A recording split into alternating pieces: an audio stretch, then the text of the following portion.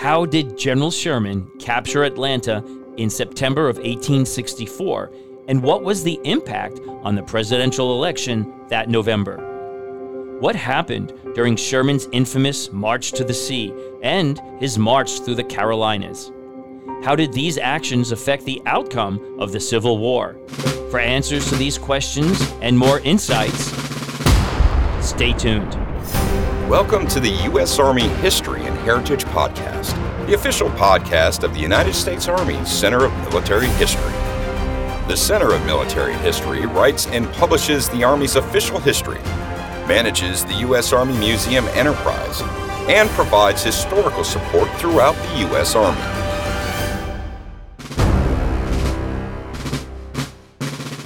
Hello, everyone, and welcome to the United States Army History and Heritage Podcast.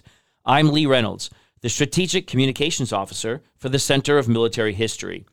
In this episode, part 6 of a 7-part series on the Civil War, I'm speaking with CMH historian Dr. Mark Bradley about General Sherman's campaign in Georgia and the Carolinas from 1864 to 1865. This includes Sherman's capture of Atlanta, the March to the Sea, and his movements through South Carolina.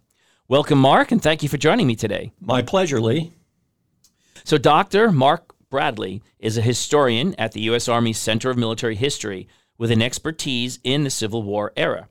He received his bachelor's degree in history from North Carolina State University and his master's and Ph.D. degrees in history from the University of North Carolina at Chapel Hill. His publications include Last Stand in the Carolinas, The Battle of Bentonville, This Astounding Close, The Road to Bennett Place, and Bluecoats and Tar Heels, Soldiers and Civilians in Reconstruction, North Carolina, and the Army's official history of logistical support in the Vietnam War. That's a big jump from Civil War to the Vietnam War, but actually it's a popular publication here. And you're currently writing the U.S. Army History and Heritage book. And I think that's a rewrite. It's a whole rewrite of an older publication that we have. So what am I missing, Mark? Anything you want to add? Well, Lee, it just so happens that a book of actually co-authored by myself and fellow CMH historian John Moss, just been published. North Carolina Military History. And it covers the military history in the Tar Heel State from earliest exploration up to the present. All right, well, great. Well, we'll have to look for that as well. So congratulations on that. And thanks for the free plug. Oh, yeah, absolutely. Hey, thank you for the time and being here. So, okay, this is now part 6 of our 7-part series. So, previously we've gotten into the, I think we've gotten through Chattanooga. So now let's pick up the strategic setting here. Where are we as Sherman is preparing to attack Atlanta? So set all this up for us. Well, let's look at the command level. First off, in March of 1864, General Ulysses S. Grant is summoned to Washington, D.C. He's been promoted to General-in-Chief of the Union Army. Congress has approved his promotion to Lieutenant General. So now he's running the show. And it just so happens that his favorite subordinate, Major General William T. Sherman, is preparing to launch the Atlanta campaign. Atlanta campaign is the major operation in the Western Theater in 1864. Now, the Western Theater is a huge swath of territory that runs from the Appalachian Mountains to the east to the Mississippi River to the west. That is Sherman's command area. So he's really breaking out of the Western Theater, would you say, because he's going south and then... Well, in a sense, he is. And in fact, he's going to be getting so east, he'll be coming pretty close to the coast by the end of the war. Mm-hmm. And the Western Theater gets a whole new definition. Mm-hmm. But the idea is Sherman is going to be working in tandem with Grant. Grant heads east. He's going to go after General Robert E. Lee and the Army of Northern Virginia. His first objective is to break up that army and finish it off as a fighting force. While Grant is occupied in the Eastern Theater in Virginia, General Sherman will be marching south into Georgia. His objective is to break up the Army of Tennessee, commanded by General Joseph E. Johnston. And he will also be marching toward Atlanta, which is the Deep South's largest manufacturing and transportation hub. But Grant emphasizes his first objective is to render that army inoperable. Mm-hmm. Right, and that makes sense. So, then Sherman is moving south out of Chattanooga, battled Kennesaw Mountain, and now he's preparing to attack Atlanta. So describe that. What was his plan for Atlanta? Yeah, let's talk about tactics. Mm-hmm. Sherman has about 113,000 officers and men. General Johnston has about 75,000 troops. So what Sherman will do, this is his favorite tactic, is to outflank the Confederate Army, to force it to fall back. Mm-hmm. And incidentally, their supply line is the same supply line. As Johnston falls back toward Atlanta, he'll be using the Western and Atlantic to supply his army, while Sherman, who's advancing from his base at Chattanooga, will also use that railroad to supply himself. And as he gets farther south, his supply line will lengthen. That will make it more vulnerable to cavalry raids. Mm-hmm. He'll have to use more of his combat arm in order to guard that railroad. So it's going to be advantageous on one level for Johnston to fall back to shorten his supply lines, while Sherman's get ever longer. Oh, wow. So what was the plan for Atlanta as he's moving south from Kennesaw? You had just mentioned Kennesaw Mountain. Mm-hmm. Up to the time that he reaches Kennesaw Mountain, he has succeeded in outflanking Johnston's army at each line that he's assumed. Mm-hmm. But when he gets to Kennesaw, Johnston ends up with a very strong position, deeply dug in along that mountain. Sherman becomes impatient.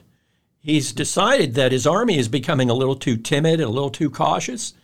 He's going to launch frontal assaults, 3 of them to be exact, against Kennesaw Mountain's line. He thinks that Johnston has stretched his forces out and that he's left him vulnerable. Mm-hmm.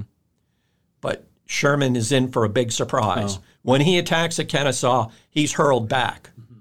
He loses 3,000 troops. The Confederates just 1,000. Mm. It doesn't seem like a lot compared to Grant and Lee, who are losing far more troops on the Eastern Front. Mm-hmm. But in the words of one of Sherman's subordinates, General George H. Thomas, 1 or 2 more such attacks would use up this army. Oh, wow. Wow, so what does he do? So at Kennesaw, does he just guess what? Move around them again? He outflanks them yet again. Mm-hmm. He finally is able to get around Johnston's flank, and he pushes Johnston back to the Chattahoochee River, which is the last natural barrier between the Union Army and Atlanta. Mm-hmm. And at that point, Johnston orders his troops to fall back when he finds out that Sherman has already crossed the Chattahoochee using a pontoon bridge. Mm-hmm. And then the Confederate President Jefferson Davis steps in. He's deeply dissatisfied with Johnston's conduct of the Atlanta campaign so far. He thinks Johnston's been too timid, and he's let Sherman get away with too much with too little sacrifice. Wow. So Davis decides to place one of his subordinates, one of Johnston's subordinates in command, Lieutenant General John Bell Hood. Mm. Hood is regarded as one of the most aggressive generals in the Confederate Army. Some would say that he's reckless. Mm. But you know exactly what you're getting with John Bell Hood. He's a fighter. Mm. And that's just what he does on the outskirts of Atlanta. On July 20th, north of Atlanta, Battle of Peachtree Creek. Mm. On the 22nd, Battle of Atlanta, east of the city. And then finally to the west, the Battle of Ezra Church on July 28th, 1864. In each of these battles, Hood is unable to dislodge the Federal forces, to defeat them in battle. Mm-hmm. And he ends up losing almost 2 soldiers for every one of Sherman's casualties. Oh, wow. So was he more on the offensive at those battles instead of defending? Oh, wow. And what Hood does, though, after he's been repulsed 3 times, is he's decided he's going to use the same tactics that Johnston used before, or he'd literally bleed his army to death. So he occupies his entrenchments and holds out for as long as he possibly can. Now, the tactics that Sherman is using at this point, first off, he knows that by temperament, he's too impatient for a siege, and he lacks the force to do that. Atlanta's just too large. So he decides to cut the Confederate railroads one by one until there's just one railroad left to the south of the city, the Macon Railroad. And it's at Jonesboro in early September of 1864 that Sherman strikes, cuts the Macon Railroad, and forces the Confederates to fall back and surrender Atlanta. So on September the 2nd, Sherman sends a telegram to Washington. Atlanta is ours and fairly won. Oh, wow. And so what did the Confederate Army do, Hood and his army? Were a lot of them captured, or did they withdraw out of the city? They withdrew out of the city, and at that point, Hood decided to head north to lead Sherman on something of a wild goose chase. And Sherman actually obliged for a while. And then he became kind of bored with the operation, and he said that if Hood falls back into Tennessee, I will give him rations. So what Sherman does is he then looks south to Atlanta and says, okay, enough of this. We're going to go on the next step of my campaigns in Georgia. He lets a subordinate, General George Thomas, who I just mentioned a few minutes ago, handle Hood in Tennessee while Sherman embarks on the march to the sea, the march from Atlanta to Savannah.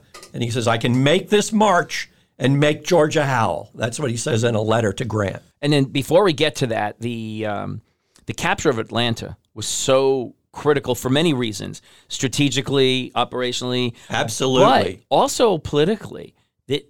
What was the impact of the capture of Atlanta on the upcoming presidential election? I know we're in the middle of a great civil war, but we have a presidential election coming up in November. Exactly. And in the summer of 1864, Lincoln is convinced that he's going to lose. So he attempts to defeat the Confederates before his successor is able to enter office and undo all the progress that they've made. But he is given a magnificent gift by Sherman. Sherman captures the city of Atlanta, and that does more to ensure Lincoln's re-election as president than any other event that takes place. And then just a quick note on that. So who got to vote that year? Was it just the northern states, or was it any southern states that participated in the election? Pretty much the northern states and a few of the areas in the South that were sufficiently organized that they could vote. And incidentally, soldiers in the field had an opportunity to vote. Oh, good. Yes. And we still do that today, which is great. And then his opponent, Lincoln's opponent, I think it's worthy to note. George B. McClellan. Right, General McClellan, yeah. Democratic candidate for president, yes. And who Lincoln had, now did he fire him previously? I know he pulled him out of command. He did. He pulled him out of command in the fall of 1862 because he wouldn't fight. Never had that problem with Grant, by the way. No. Or Sherman, for that matter. Right. But yes, McClellan lost his job in the fall of 1862. All right, so now Sherman is in Atlanta. He's preparing a march to the sea. What's the time frame on that? When does he launch his infamous march to the sea? It begins on November 15, 1864, and his objective is going to be Savannah. He undertakes this march for two main reasons. The first one is he wants to establish a base near the coast. That gives him more options. Atlanta is pretty much in, we'll say, a dead zone by that time. So getting to Savannah means that he can move his army by ship if he needs to, or he can march overland through the Carolinas. And even more important, he's undertaking this march to cancel out Georgia as a supplier of the Confederate Army. Right, because as you mentioned earlier, Sherman said, "I'm going to make Georgia howl." That's right. And he did. Yes. Let's talk about how he did it, because it wasn't just one force that moved through Atlanta. Didn't he separate his force? Yes, and it's a smaller force than the one that captured Atlanta. He had about 113,000 troops, most of the Atlanta campaign. For the March to the Sea, he'll have two armies. We call him an Army Group Commander today, numbering roughly 30,000 apiece. The left wing, or Army of Georgia, commanded by General Henry W. Slocum, and the right wing, or Army of the Tennessee, commanded by General Oliver O. Howard. And incidentally, you're hearing a lot about the Army of the Tennessee and the Army of Tennessee. Oh, yeah. The Army of the Tennessee is the Northern Army, and it's named after a river. The Army of Tennessee is the Confederate Army. It's named after a state. Oh, wow. That's a little confusing. That's almost a little bit of Whoa trivia right there. Yes, I guess I spoiled it. No, that's good. But then if Hood moved north, and so what was Sherman's forces facing as far as Confederate Army? In Georgia at that time, he didn't face very much other than cavalry, several thousand cavalry under the command of Major General Joseph Wheeler. And at Griswoldville, there was a contingent of state militia troops, essentially boys and old men. I can say that because I'm an old man myself. Boys and old men who were ineligible to serve in the front line units. And they were facing a really top-notch brigade commanded by Walcutt, General Charles Walcutt. And they got cut to pieces. Because not only were these guys veterans, they were veterans with repeating rifles. Oh, yeah. So they didn't fire just a single round like a rifle musket. They would fire 7 in the case of one type of repeating rifle, Spencer, or 16 in the case of a Henry. So that made a big difference. Not only did the Union have the numbers of soldiers, but they also had technology, better weapons, technology. Better weaponry, right. Yeah, they had the technology. And when was that introduced in the war, those repeating rifles? They started appearing in late 63. Oh, wow. In fact, as early as 63, Wilder's Lightning Brigade, a mounted infantry unit, was completely armed with Spencer rifles. And incidentally, the soldiers had to pay for those out of their own pockets. Oh. They were not cheap. Wow. $50 or higher. That's a lot of money back then. A lot of money in 1864. It's like 6 months' pay right there. Pretty much, yeah, wow. Yes. Very close. Wow. All right, so Sherman moves towards the sea, what are they doing, his soldiers doing, to make Georgia howl? Well, Sherman found out from the 1860 census, which he studied, that he can make this march through Georgia if his troops move about 10 to 15 miles a day, that they can keep him alive. He has issued a special field order to forage liberal on the country. So his units are not being supplied by conventional methods. They're going out and foraging for their provisions. Wow. And this is... needless to say, these men get away from the main columns, and discipline can get a little dicey. Right. That's how they keep alive, and that's also how they break the back of the Georgia civilians. You can imagine how they feel about losing all their provisions. Right. So if they can't take it, they were destroying it. Yes.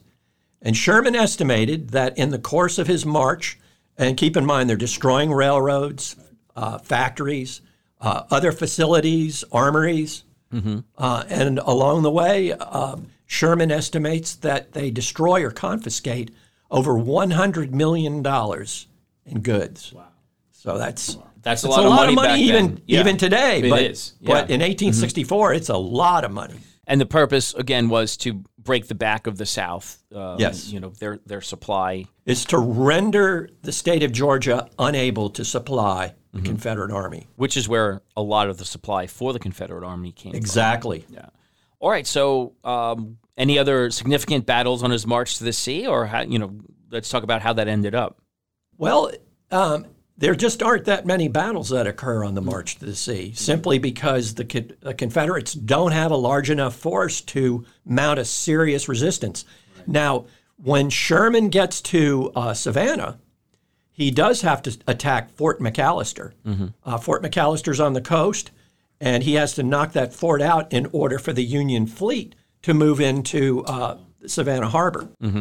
So at Fort McAllister, let's talk about that battle. If they're guarding the port, where are the guns facing, the cannons? Are they facing outward or inward, or was there a mixture of both? That's actually a good question. I'd say probably both. How long did it take them to take down Fort McAllister? Well, first off, Sherman used his former division under the command of William B. Hazen, used those troops to attack the fort, and they were able to storm it and capture it within about an hour. Oh, wow. Yeah. Okay. They didn't really stand a chance. I think the garrison was around 300 strong. Oh, wow. And they were just simply overwhelmed. So then he takes control of Savannah? He does. He presents the city of Savannah with the guns and cotton to President Lincoln as a Christmas gift. Okay. It's December 21st, 1864, by the way, when he captures the city. And how long? So once he's there, now do we have Union shipping coming in? Yeah. Resupply from the sea? That's right. And then what was the plan then? He has Savannah. I understand that, as you mentioned earlier, that there was a lot of coordination between Grant and Sherman. Yes. So what was their plan at this point? First, I just wanted to briefly mention Lieutenant General William J. Hardee. He's the Confederate commander at Savannah. And one of Sherman's objectives in capturing Savannah is to also cut off General Hardee's forces so they can't escape. Oh, okay. So we see a tendency here. At the end of the Atlanta campaign, Sherman is unable to capture even a part of Hood's army. They are able to escape. Although he does accomplish the objective of making it a lot easier for Lincoln to be reelected by capturing Georgia, or by capturing Atlanta. Now, in the case of Savannah, Sherman again is unable to capture the army defending that city. Hardee is able to escape across the bay to South Carolina. Will that army come into play as Sherman moves north? Yes. We'll see once we get into the Carolinas campaign. Some of the troops that were defending Savannah will be opposing Sherman in his march through the Carolinas. And then before we get into talking a little bit more about Savannah, with Hood, you said he escaped up to Tennessee. Was his ultimate goal to reinforce Lee up in Richmond? What he wanted to do, Hood was hoping that he could reverse the momentum by winning, and it would be something of a miracle, by winning a miraculous victory in Tennessee. And he hoped to knock at least a part of Sherman's forces in the Western Theater out of the war.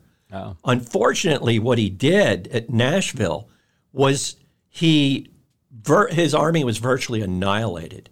Oh. On December 15 and 16, while Sherman is approaching Savannah, Hood is getting his butt kicked. Yeah. I mean, that's the simplest way to put it. So, and it renders his army virtually ineffective, combat ineffective from that point on. Okay. We will see a remnant of it in North Carolina in early 1865, but it's just a shadow of that former army. And then, so now Sherman has Savannah, and in coordination with Grant, I think there were a couple different options that they were considering, their courses of action. So what were their COAs? Well, initially, Grant wanted Sherman to board his troops onto transports to sail up to Virginia and join the fight on the Virginia front at Richmond and Petersburg. But when Grant found out that it would take months, given all the demands on the shipping, it would take months to move Sherman's army up into the Virginia theater, he agreed with Sherman's proposal to march overland through the Carolinas.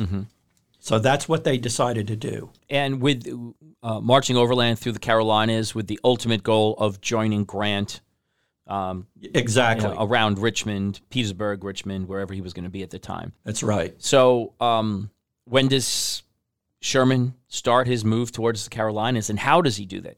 All right, Sherman moves into South Carolina on February 1st, 1865. And the first thing I want to stress is that the march through the South Carolina is not a pleasant one for the civilians in that area. Right. Sherman's men regard South Carolina as the cradle of secession. It was the first state to leave the Union, the first to secede. So they decide to pay give a little payback to the South Carolinians, and they freely, they freely borrow and burn along the way. I was stationed in South Carolina for several years, and there are signs, historical markers that reflect the sentiment you're talking about. Yes, and so it's still to this day. There's a lot of disdain for Sherman. And the Confederate Army is unable to mount much of a resistance to Sherman as he advances through South Carolina. Incidentally, he has roughly the same force that he had when he marched through Georgia, about 60,000 troops under the command of Slocum and Howard. And is he going again in two wings? Yes. How is he doing? Okay. And one of the advantages that he gains by doing that, in addition to speeding the march by spreading out the wings, he also keeps the Confederates guessing as to what his destination is. He can move one wing, feint in one direction, and the Confederates might think, oh, he's heading that way, when in fact he's heading in the opposite direction. Right. And by the time he reaches Columbia, the capital of South Carolina, on February 17, he's pretty much moved through Souh Carolina with impunity. The same thing, making them howl just as he did in Georgia. Much of Columbia is lying in ashes on the morning of February 18th. That's the day after Sherman's army marches through. The reason for that? High winds, burning cotton left in the streets by Confederate cavalry, drunken Federal soldiers who are given a bit too much whiskey by the populace of Columbia, thinking they can maybe make them a little more amenable. Oh, how interesting. Wow. But they try to welcome them in, or at least seem like they were being welcomed in. Yeah, offering him drunk. A friendly cup. Oh, how funny. And kind of backfires on them. And as a result, much of Columbia is lying in ashes. And through all this march, are they meeting the same tepid resistance that they met through Georgia? More or less. So there were no significant battles. Not in South Carolina. In fact, during the March to the Sea and the march through South Carolina, there are occasional actions between, we'll say, foraging parties and Confederate cavalry, but large-scale engagements don't occur until we get into North Carolina. Okay. And does anything else happen in South Carolina? They capture Columbia? I mean, basically burn it? And one crucial command change is made on February 22nd. The Confederate General-in-Chief, Robert E. Lee, appoints General Johnston, who's been in virtual retirement since his removal from command in front of Atlanta. Lee appoints Johnston to command the Confederate troops in the Carolinas, Georgia, and Florida, and he directs them to concentrate all available forces and drive back Sherman. Good luck. Yeah, what forces is he actually commanding? He has some scattered forces. We talked about Hardee's forces that escaped from Savannah. The remnant of the Army of Tennessee under Hood, they're moving into the Carolinas about this time. There's Confederate cavalry, which has pretty much been tailing Sherman's forces throughout the two campaigns, March to the Sea and the March through South Carolina. And then when they get to North Carolina, the Department of North Carolina troops will also join. We're moving out of South Carolina. And into North Carolina. So when does that happen? And is he in two wings again? How is he? Still in two wings. Okay. This is early March of 1865. Johnston is frantically trying to collect something of an army. And while he's doing so, he's trying to buy time. For example, on March 10th, 1865, at Monroe's Crossroads on present-day Fort Bragg Military Reservation, Confederate cavalry surprises a portion of the Union cavalry under Brigadier General Judson Kilpatrick and overrun the camp. And they are able to hold the camp briefly before they are hurled back. Okay. Oh, wow. But it's a warning to Sherman and to his subordinates that there's still some fight left in the Confederate Army. And what's notable is that you said March 10th? That's right. 1865. The war is going to be over in a month. We're really weeks away from Lee's surrender to Appomattox. And we shouldn't forget that there's also a contingent of troops that will be joining Sherman in North Carolina, Department of North Carolina troops under the command of Major General John M. Schofield, who are coming in from the coast. And they'll fight a battle at Wise Fork near Kinston, North Carolina, around the 8th to the 10th of March, and continue to move west to link up with Sherman's forces. Oh, okay. So Johnston has to deal with not just Sherman and his 60,000 troops, but Schofield's 30,000 as well. Wow. That's a significant size force that yes. He would be facing. And just to give you an idea of the disparity in numbers, when Johnston gets to Bentonville, which will be the site of the major battle in this campaign, he'll have just 20,000 troops. And is he facing both Schofield and Sherman at that point? Fortunately for Johnston, he has some time to actually launch a surprise attack. First off, we have a battle at Aversboro on the road to Bentonville. It's essentially a delaying action fought by General Hardee's forces from South Carolina and Georgia. And they slow up Sherman's advance and buy time for Johnston to launch a surprise attack on Slocum's wing, that's the left wing I was telling you about, at Bentonville. And lo and behold, Johnston will actually have something approaching even odds, for a while at least, at Bentonville. So let's describe that then. What happened in Bentonville? What was the date of that? This is March 19 through 21, 1865. Okay. So we're getting real late in the war. And this is the last Confederate open field offensive of the war. Oh.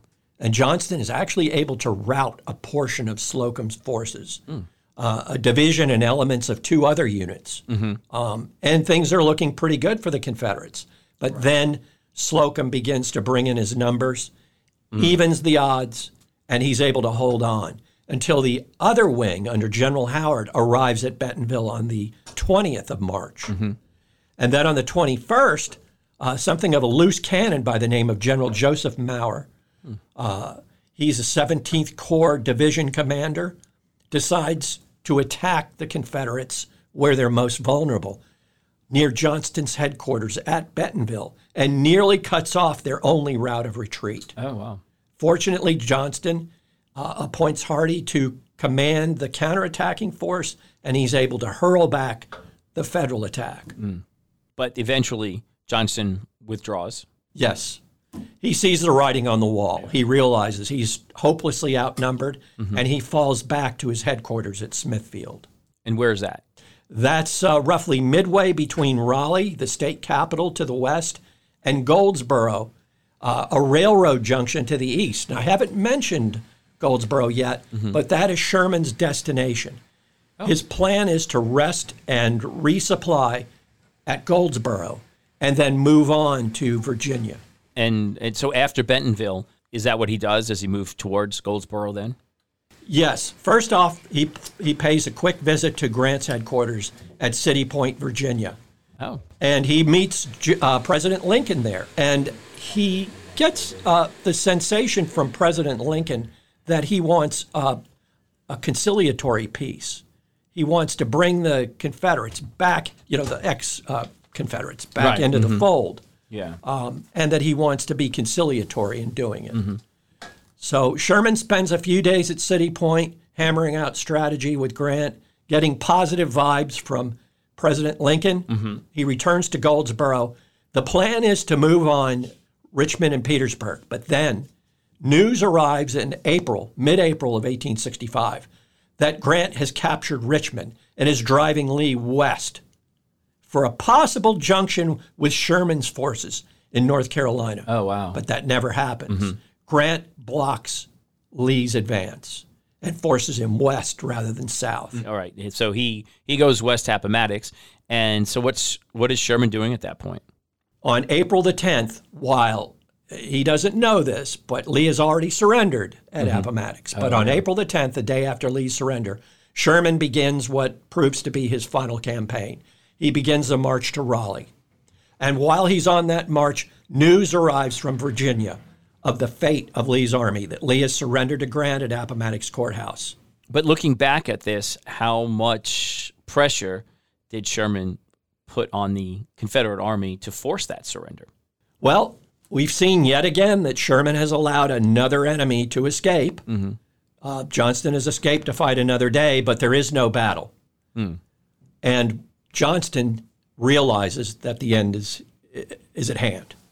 With Lee's surrender, there's nothing left to do but surrender. But he wants to get the best possible terms. So the two generals agree to meet at a point roughly midway between their respective front lines at a place called the James Bennett Farm, about 5 miles west of present-day Durham, North Carolina. And it's there over 3 days that they'll hammer out their peace agreement. Oh, so they had a separate peace agreement outside of what was agreed upon at Appomattox. Yes. Lee and Grant. Absolutely. And what were the differences in that agreement? What General Sherman essentially did was he allowed the Confederates, and this is his proposed terms. They were never ratified. But he would allow the Confederates to keep their arms, take them back home to defend themselves. They could retain their state governments. They could also have their personal, political, and property rights. Oh. Now, that's significant because he does not mention slavery, but he does mention property. The Confederates think, so he's letting us keep our slaves, when he never intended to. It was done as a courtesy to General Johnston that he would not mention slavery overtly. So there it is. It's lying out on the table. Right. And you can imagine what the authorities... I also forgot. He also issues amnesty without distinction. That means that President Davis, his cabinet, senior leaders in the Army are all pardoned. Sherman did that. That's under Sherman's term. When those terms reached Washington, D.C., you could imagine what it must have been like. It was the cabinet, especially Secretary of War Stanton, Edwin M. Stanton, were apoplectic. Yeah. Oh, wow. And they sent General Grant to Raleigh, North Carolina, to take over the negotiations. Well, Grant had too much confidence and regard for General Sherman to step in at that point. He simply was there as, we'll say, as a benign presence to lend support to Sherman. Sherman and Johnston met for a third time, April 26, 1865, and hammered out an agreement with General Schofield's help that essentially is a duplicate of the Appomattox terms, with a few additional conciliatory gestures, giving river and rail transportation to the Confederates, letting 1 in 7 Southerners keep their arms. And Sherman even gives, this isn't even in the agreement, but he gives hundreds of thousands of rations to the Confederates. And Johnston is moved to reply that that gesture reconciled him to what he considered the greatest misfortune of his life, that of having to face Sherman in the field. Oh, wow. And it actually leads to a very cordial relationship. They became close friends after the war. In that final agreement, was slavery brought up at all? Or No. They still did not? No, they're leaving all political decisions to the politicians. Oh, okay. Yeah. Sticking strictly to military terms. All right. And that would come later, and we'll address more of that in our final episode as we address Appomattox a little bit more in detail, and then also Reconstruction, and ultimately ending with Juneteenth. Mark, I know we talked a little bit about, the end of the show. I always like to have some Whoa trivia. I think you brought up a lot already in this. But I think one of the things, Sherman's hat, I think the Whoa trivia had mentioned earlier, I think off the air, was that the Center of Military History and our Army Museum Enterprise actually has Sherman's hat that he wore through. That's great. So I think that's really cool. And yes, just a plug for our Army Museum Enterprise. And if anybody's listening that has an opportunity to visit any of our museums, go and visit those museums. They have some amazing artifacts. And hopefully one day people will get to see Sherman's hat as well. But Mark, thank you so much. This has been fantastic. Some great insights. I appreciate you coming out and helping us with us today. I've enjoyed it. Thank you. So now, if anyone wants to learn more about the Civil War and learn more about Army history in general, I encourage you to explore our website at history.army.mil. We have a great pamphlet series about the Civil War. And Mark, you wrote, how many books did you write in that series? Let's see, I wrote The Civil War Ends, The Army and Reconstruction, and I edited 5 others. Right. So Mark had a lot to do with our Civil War pamphlet series. It's a great series, a really good reads. They're short pamphlets, so they're quick reads, and you can access them from our website, again, at history.army.mil. And you can get them as free PDF downloads, or you can order them for free if you're part of the Department of Defense, or purchase it from the Government Publishing Office. And if you want to experience Army history every day, then please visit our social media sites on Facebook, Twitter, and Instagram. We do This Day in Army History and do soldier unit profiles. There's a lot of great information that we put out every day on social media. And please join us every week on this podcast for more in-depth discussions as we cover topics from all eras of U.S. Army history, examining battles, soldier experiences, equipment, weapons, and tactics. Thanks for joining us today on the United States Army History and Heritage Podcast. For the Center of Military History, I'm Lee Reynolds, and until next time, we're history. The views expressed in this podcast reflect those of the speakers and do not necessarily reflect the views, policies, or opinions of the U.S. Army or Department of Defense. For more information about the Army's proud history and heritage, go to history.army.mil.